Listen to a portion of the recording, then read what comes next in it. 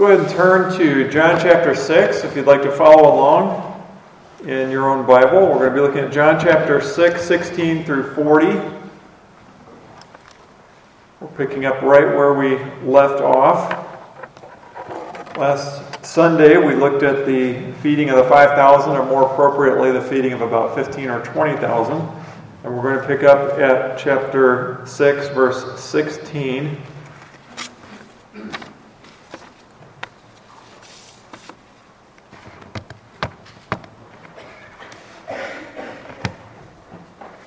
Let's go to the Lord in prayer together.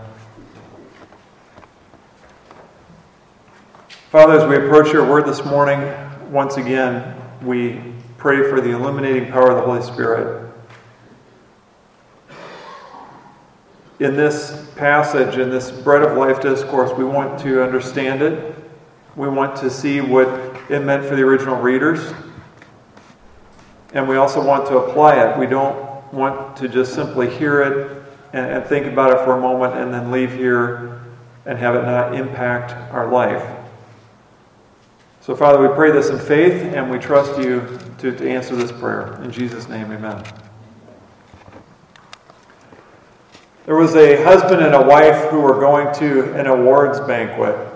The husband was getting some kind of recognition at work, and so they were getting ready, and he put on his shirt and his tie, and he put his coat on, and he did his hair and combed it the way he wanted, and he gave him one last look in the mirror. And then he went down and presented himself to his wife. And he said, "Well, how do I look?"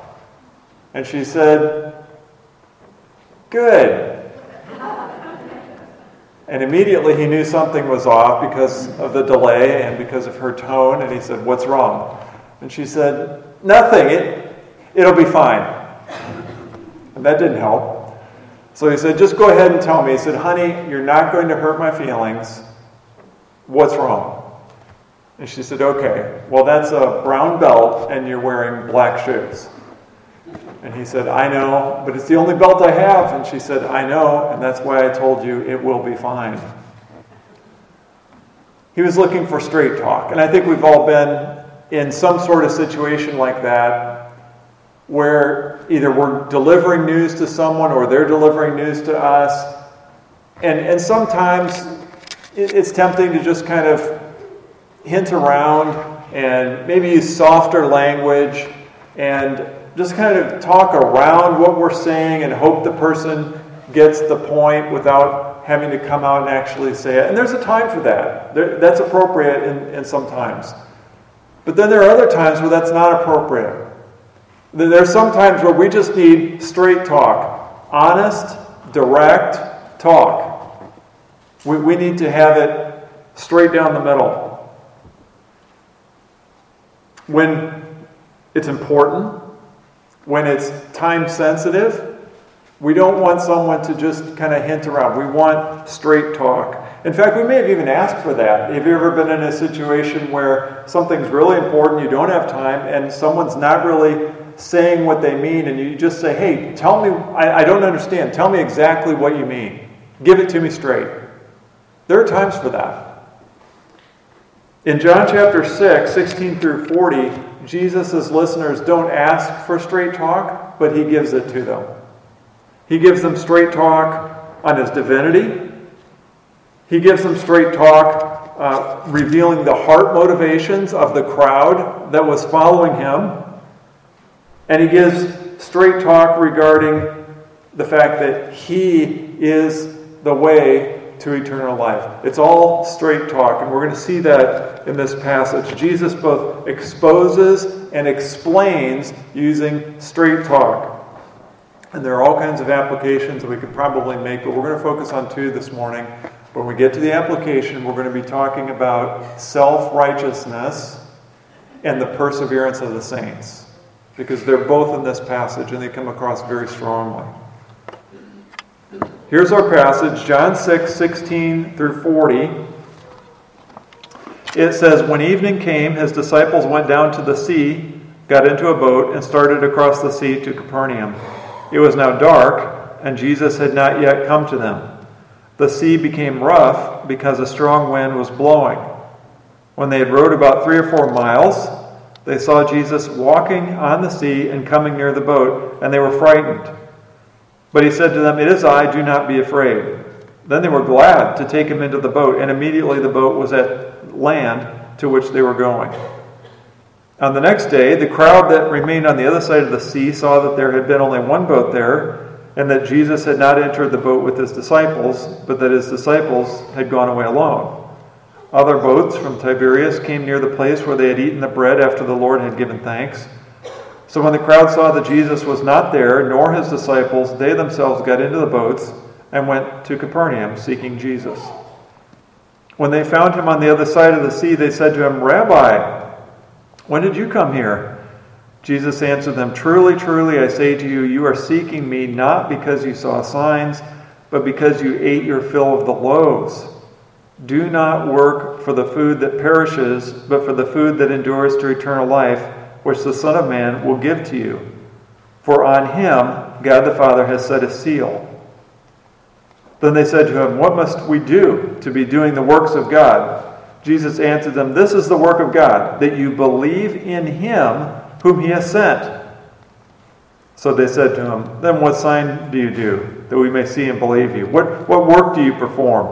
Our fathers ate the manna in the wilderness, as it is written, he gave them bread from heaven to eat." Jesus said to them, "Truly, truly, I say to you, it was not Moses who gave you the bread from heaven, but my Father gives you the true bread from heaven. For the bread of God is the one who comes down from heaven and gives life to the world." They said to him, "Sir, give us this bread always." Jesus said to them, "I am the bread of life. Whoever comes to me shall not hunger, and whoever believes in me shall never thirst. But I said to you that you have seen me, and yet do not believe. All that the Father gives me will come to me, and whoever comes to me I will never cast out. For I have come down from heaven, not to do my own will, but the will of him who sent me. And this is the will of him who sent me, that I should lose nothing of all that he has given me, but raise it up on the last day. For this is the will of my Father, that everyone who looks on the Son and believes in him should have eternal life, and I will raise him up on the last day."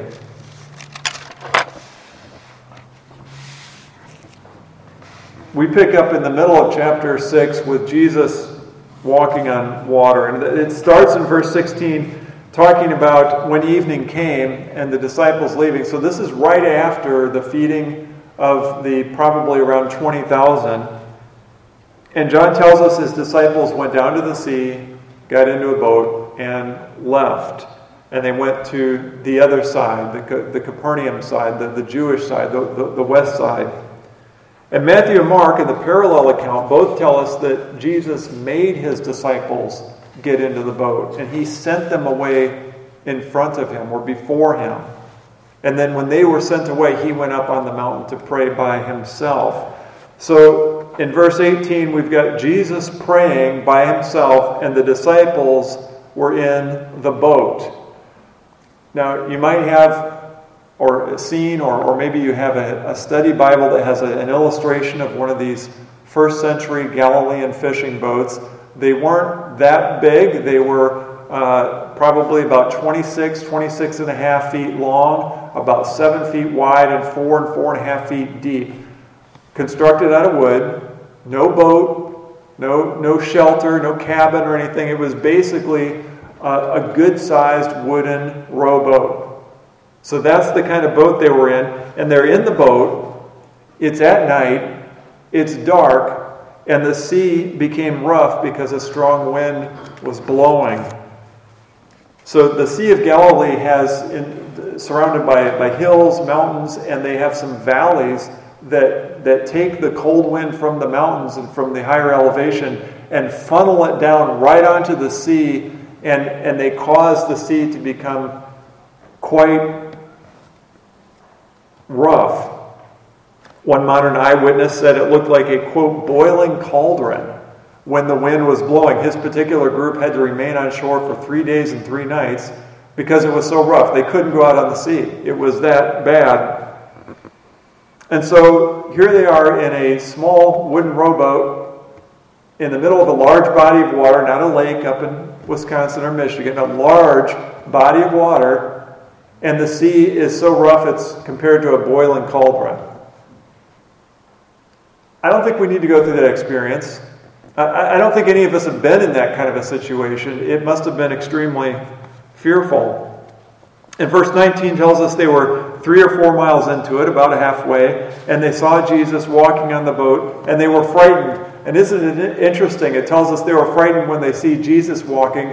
I think for most of us, we would have said, you had me in this small boat at night in the middle of a rough sea. But it's when Jesus is coming towards them. So Matthew and Mark tell us they thought it was a ghost. It says they were frightened. It says they cried out in fear. So it's bad enough you're in this tiny rowboat in the middle of this sea and dark. Remember, no lights. There were no lights. It was pitch black. And now there's something alive coming towards the boat on top of the water. And they can't see what or who it is because it's too dark. And the water's going everywhere. And they were afraid. But he said to them, "It is I, do not be afraid." And he identified himself with these words, "It is I." That's what the ESV has. In the Greek, it's ego eimi, which is I am, which is the personal name of God. This is the same name that God revealed himself to Moses with at the burning bush. And any Jew would have immediately picked up on that reference. If you were familiar at all with the first 5 books of the Bible, then you would immediately pick up on the I am as a reference to the Lord God.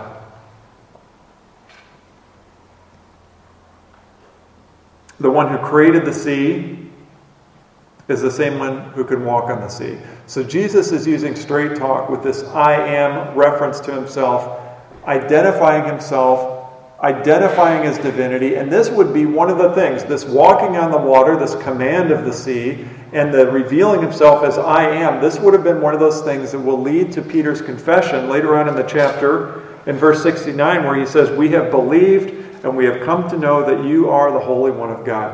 This is what pointed them to that. This is one of those things that pointed them to that. Who else has commanded the sea? Only God has commanded the sea. The rest of the Old Testament makes that clear. God is in charge of the sea, which is normally thought of as chaotic and a place of evil. God has in charge of the sea, and only God is the great I am. Well, after the confession and the revealing of who he is, in verse 21, they were glad to take him into the boat, and immediately the boat was at the land to which they were going. So once they heard the word of Jesus, they were no longer frightened.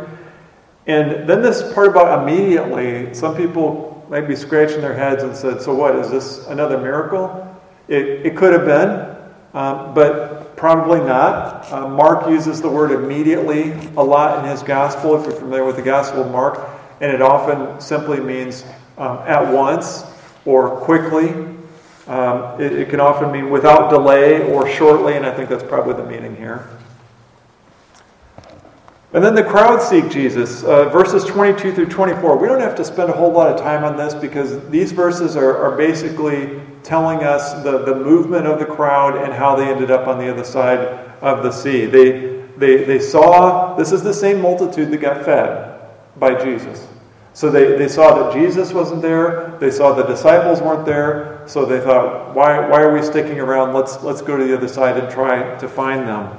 So that's what they did. And now we have this conversation with the crowd in verse 25.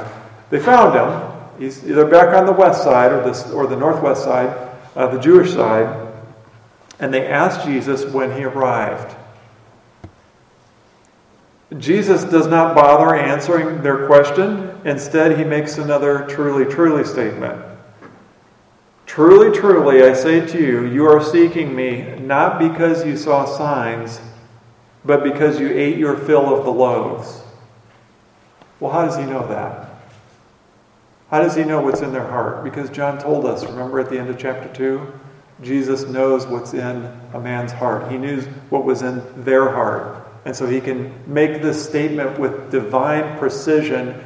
He can tell them exactly what they're thinking in their heart, exactly what their motivations were for seeking him. And Jesus says, it's not because you're looking for signs anymore, but because you want food. That's interesting because back in chapter 6, verse 2, we're told that the crowds were following Jesus because of the signs he was doing. And now Jesus tells them, you're not coming for the signs anymore. Now you're just coming because you want to be fed. In other words, the crowd has dropped even lower. The novelty of witnessing miracles has worn off. The entertainment factor of following Jesus around doesn't do it for them anymore. Now all they are looking for is a free meal ticket. They're looking for food. Verse 26 is a sharp rebuke. It's hard straight talk, but they earned it. Look at verse 25 again. 25 says, Rabbi, when did you come here? Now, rabbi is a respectful title or an address given to someone that acknowledges that they are a legitimate teacher. So it's usually an honorific title that is given out. But they're not there to sit at his feet and learn. Jesus told us that. They're not there to follow him as disciples. They're not there to follow him as their Lord or to commit to him. So when they say, Rabbi, when did you come here? It's kind of like saying, oh, hey, Jesus, there's our favorite teacher. How did you get over here so fast? We thought we lost you for a minute. And Jesus' answer is like telling them, stop, drop the act. I know why you're here. It's not because you want me as your teacher. It's not because I'm your Lord. You're looking for a meal ticket and you think I'm it. So just stop. That's straight talk. Verse 27, do not work for food that perishes, but for food that endures to eternal life. The message is plain. Do not orient your life and yourselves around the physical and the material, thinking of your stomachs and thinking of food. Instead, strive for the spiritual food that leads to eternal life. That's the only reason they were seeking him. And Jesus says, no, that's the wrong reason. Stop thinking about that. Turn your attention away from the world and towards God. Stop being concerned about your body and be more concerned about your soul. And now he connects to them. Look how he connects with them. This is similar to the woman at the well. He takes something they're interested in, and something they're seeking, and then he moves to the spiritual. With the woman at the well, it was water, and he moved to living water and eternal life. Here it's bread, food, and so he moves to bread of life, eternal life. He takes something they're interested in, he turns it towards the spiritual. And in both cases, the living water and the eternal food is him. What must they do? Turn to Christ. It says, which the Son of Man will give to you. For on him God the Father has set his seal. Grace. Grace. Here are these people that are only interested in following him because of food, and he gives them the words of life. To them, to these people, he says, you must come to me for this spiritual bread. I'm the only one who can give it to you. I'm the only one that the Father has set his seal upon. In the ancient Near East, remember kings and royalty and people of wealth often had these seals that they could seal something with. And whatever was sealed with someone's seal had the authority of the person that the seal belonged to. So Jesus is saying, I'm the only one who has been appointed by God the Father to give eternal life. I'm the only one who has the authority to give eternal life. You must come to me. And their response in verse 28, what must we do to be doing the works of God? What must we do? The assumption is, it's up to me. Well, my salvation must be on me. If it's going to happen, I have to make it happen. So tell me what I have to do. Here is a picture of self-righteousness. Here it is. Tell me what I have to do to make myself right with God. I want to be able to say, I did it. I want to be able to say, I earned this. I want to be able to say, I deserve this. Tell me what I have to do, and then I'll go and do it. Jesus' answer is more straight talk. This is the work of God, that you believe in Him whom He has sent. He tells them, salvation is through me. There's nothing you can do to enter the kingdom of God and inherit eternal life. There's nothing that you can do to make yourselves right with God. Your work, in air quotes, your work is to believe in me. They didn't like that answer. Look at verse 30. So they said to him, then what sign do you do, that we may see and believe you? What work do you perform? Our fathers ate manna in the wilderness, as it is written, He gave them bread from heaven to eat. This is like saying, what's that, Jesus? You want us to believe in you? No. Why should we? Give us a sign, then we'll think about it. Just a reminder, this is the same crowd that literally the day before witnessed Jesus' most public, most witnessed sign that's recorded in all four Gospels. They were there. They were the recipients of this sign. They saw the sign. They ate the sign. And here they are the next day, and as if Jesus hasn't done anything. It's like He's starting from scratch. Well, are you going to do a sign? They just saw the sign. Moses gave our fathers bread. Can you do that? So He gives them more straight talk. He says, okay, first of all, Moses did not give anyone bread from heaven. Moses was a mediator. Moses was a servant. It was God who gave you the bread from heaven in the wilderness. Truly I say to you, it was not Moses who gave you the bread. But then He says, but my Father gives you true bread from heaven. So secondly, the true bread is me. He's saying the manna that was given to them in the wilderness, that was a physical, material, earthly sign, but it points to the true bread, which is me. He's trying to pull them out of the world, out of the physical, out of the material, and get them into the spiritual realm. He's saying, it's me. That's not the true bread. I'm the true bread. I'm the one who gives life to the world. Then they said to him, verse 34, Sir, give us this bread always. They're back. They're still over here. They're still in the world. They're still physical material. They're still thinking, hey, if there's a bread that's kind of like eternally producing, or give us this bread always, or this bread that always produces, so we don't ever have to get anything to eat anymore. We don't have to work for bread anymore. Sir, give us this bread. This is probably the closest they come to straight talk. It's like they're saying, okay, honestly, Jesus, that's the only reason we're here. If you want to give us this bread that it just kind of lasts forever, we'll take that and we'll leave you alone. So let's do that. Give us this bread.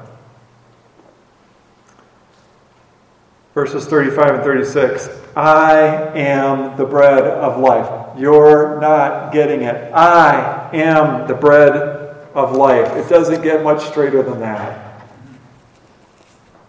He tells them directly, and he uses that connection point of bread. Jesus is the master of illustrations.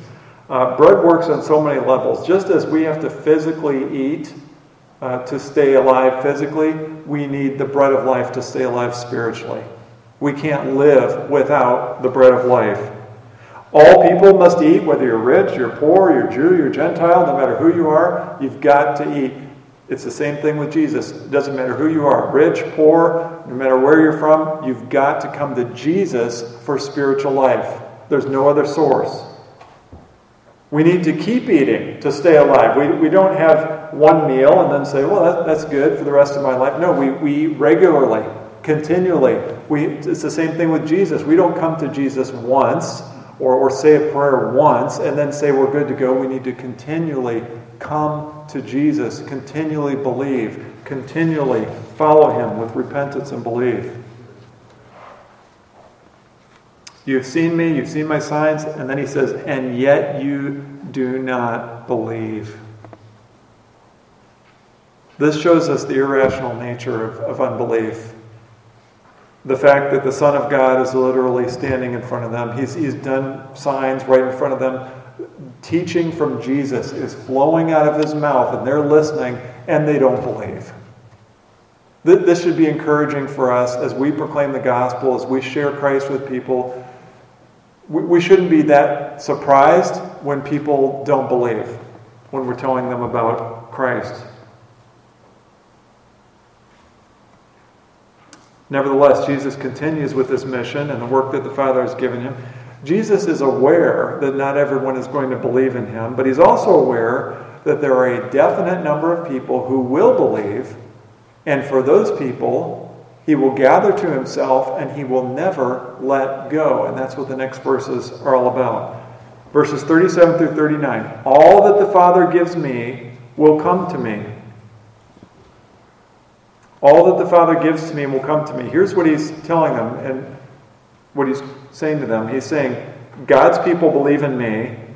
You're not believing in me. And as long as you do not believe in me, you're not part of God's people. You don't have eternal life.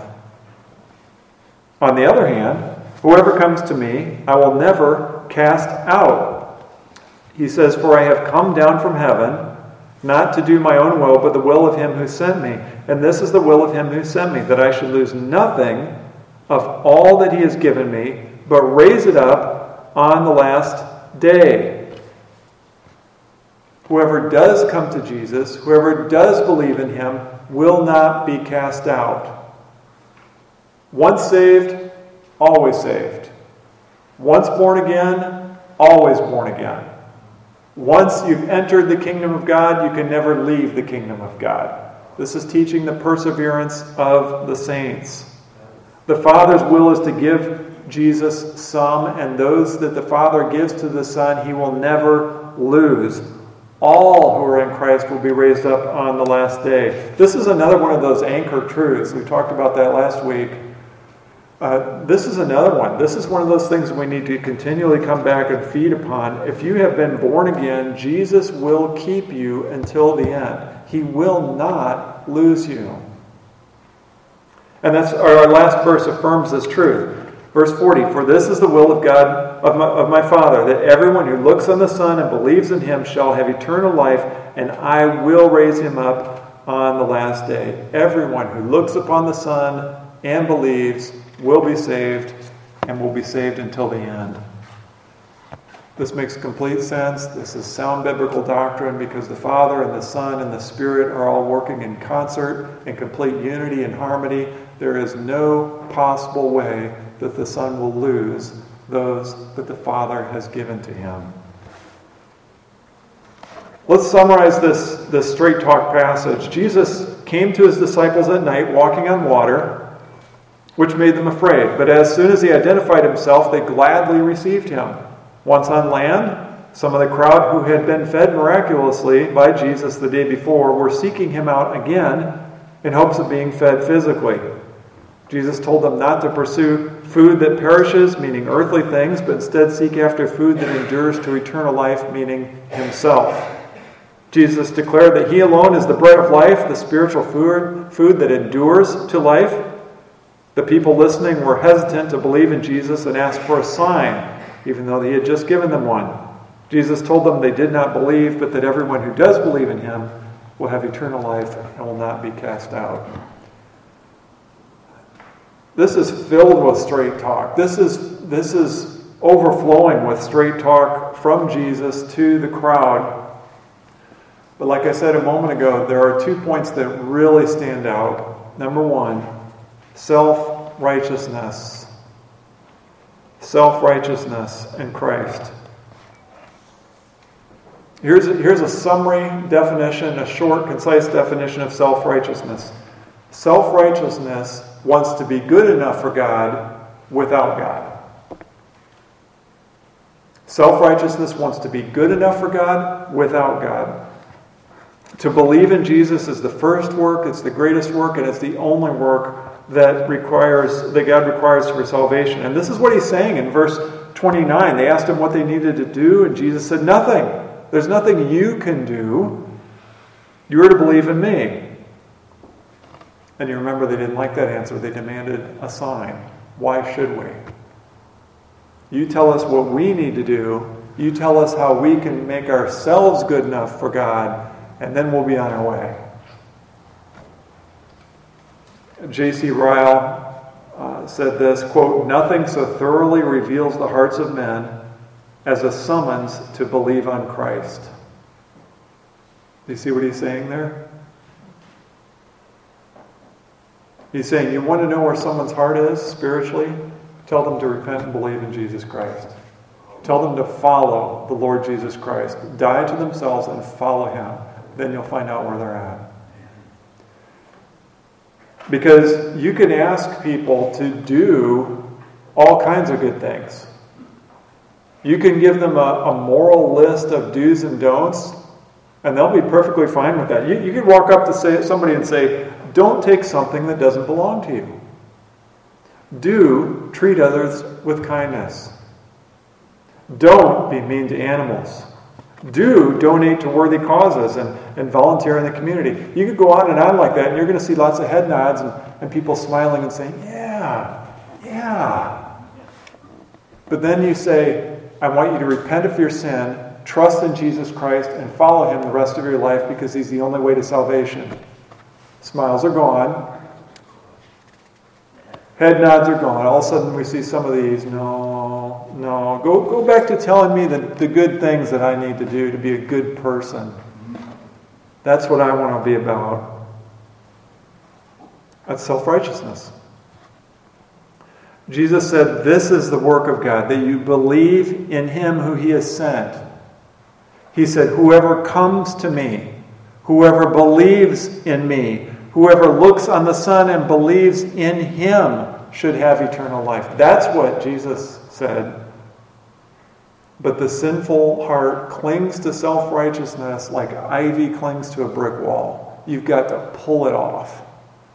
This is by far and away, the number one reason people do not come to Christ. In my experience, this is the number one reason that I see for people not believing in Jesus Christ.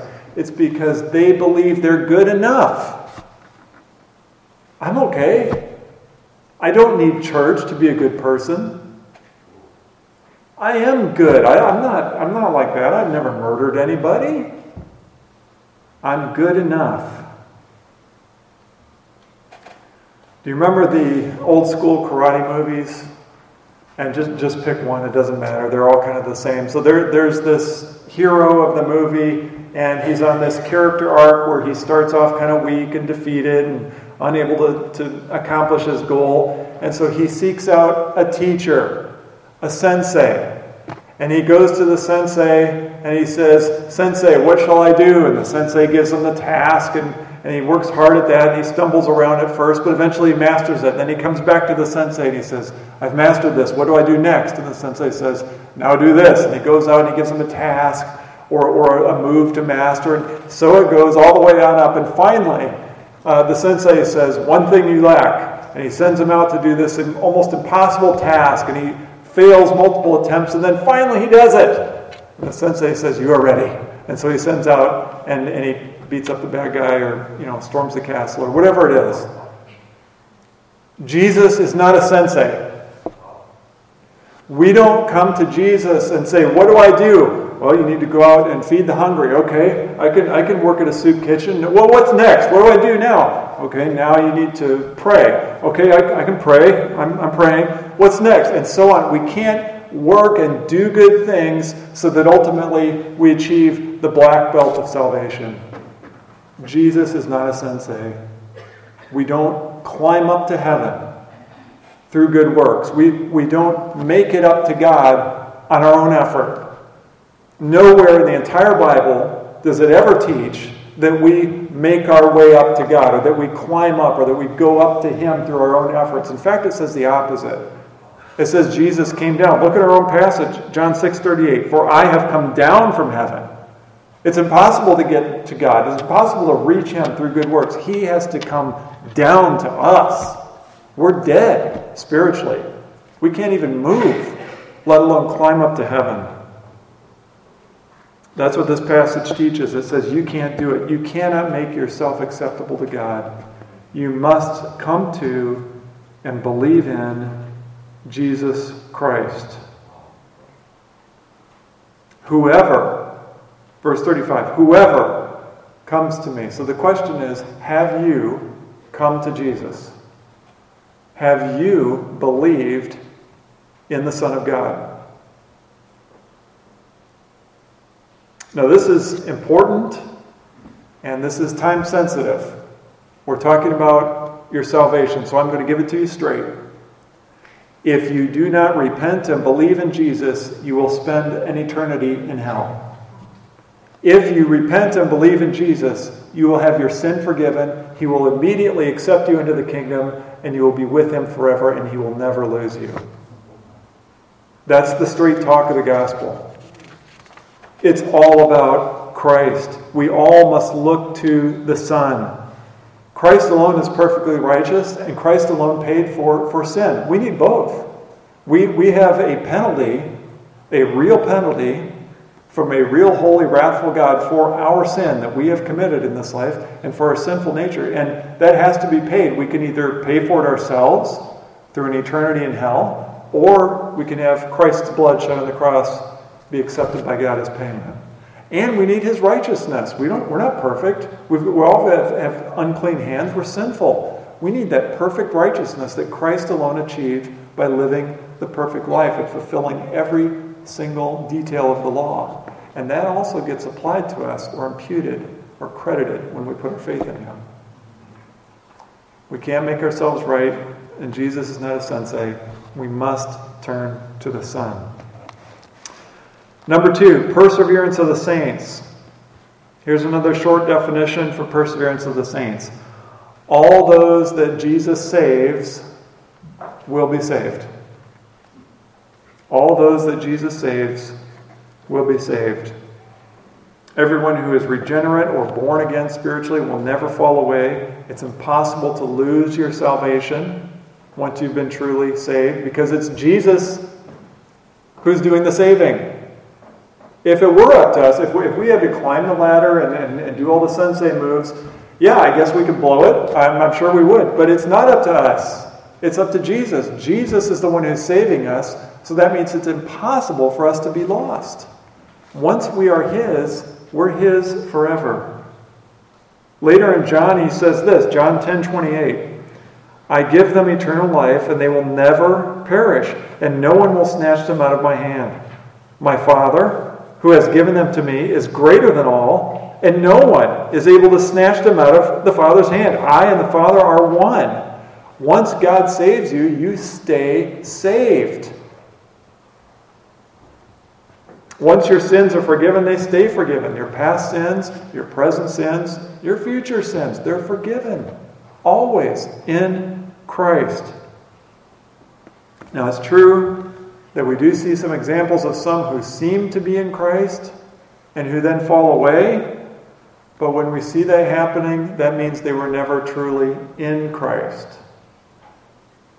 So let's talk about this for a minute. I think we've all seen examples of that. I know I've seen several examples of people who talk the talk and who come to church and who say they're believers. They make a profession of Christ. They're baptized. They come to the table.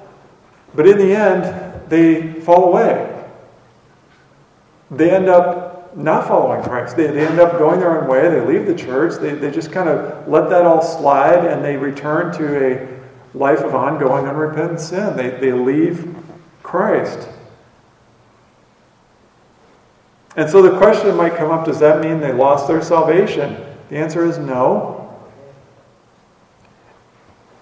And I want us to see this line here because it's important for believers to see where this line is between believers who sin and don't lose their salvation and come back to Christ, and those who make a profession but leave and who are never really in Christ.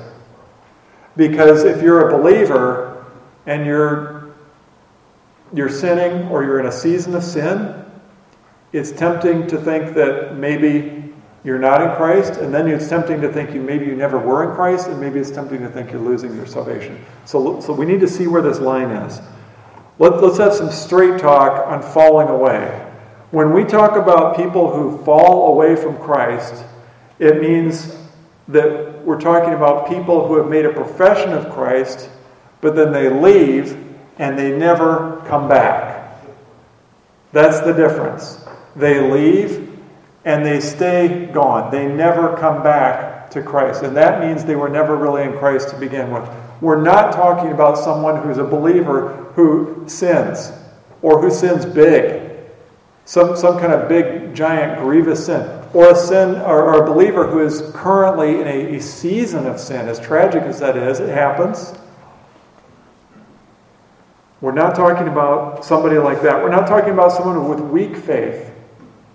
We're not talking about somebody who's a new believer and who doesn't really have anything figured out except Jesus is Lord and I need to believe in Him to have life. No. We're talking about those who fall away and never come back. Look at the example of Peter. He fell away. He denied Jesus 3 times.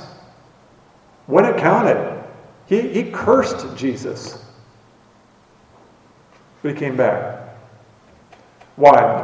Because he was better than the rest of the disciples? Or no, because he belonged to Christ. He was regenerate. He was in Christ by faith. And Jesus does not lose those who are His. He came back to the Lord. He was broken over his sin. It says he wept bitterly. He came back. He repented. So the perseverance of the saints teaches that all who are saved will stay saved, even in the face of repeated or particularly grievous sins. But the grace of God should never be presumed upon, and it should never be used as an excuse by believers to remain in and practice ongoing unrepentant sin. So we need to know where that line is, and we need to see which line we're on, which side of the line we're on. Jesus said, "Whoever comes to me, I will never cast out." It's been often said of salvation, if you have it, you will never lose it. If you lose it, you never had it to begin with. That's a really easy way to keep that clear in your head. So the straight talk is this, that the believer in Christ who is walking in ongoing repentance and belief has nothing to fear in this life or in eternity. If you are one of Christ's sheep, then you are one of His forever, and it is impossible for the great shepherd to lose one of His sheep that the Father has given to Him. Amen. Heavenly Father, we thank You for this doctrine of the perseverance of the saints, which is taught in this passage and elsewhere in the Bible. We know that You will never disown us. Father, our sin grieves us. We hate it. We don't like it. We don't want to go near it. We want to be free from it. We repent of it. And Father, we have to take refuge in the cross. We have to see our sin, bring it to Christ, and believe. Father, we thank You that you save us and that you keep us until the end. We ask that we would go in this confidence, that we would walk in this assurance, and that it would propel us to even further obedience and further zeal for Your word and for Your Son. We pray this in Jesus' name. Amen.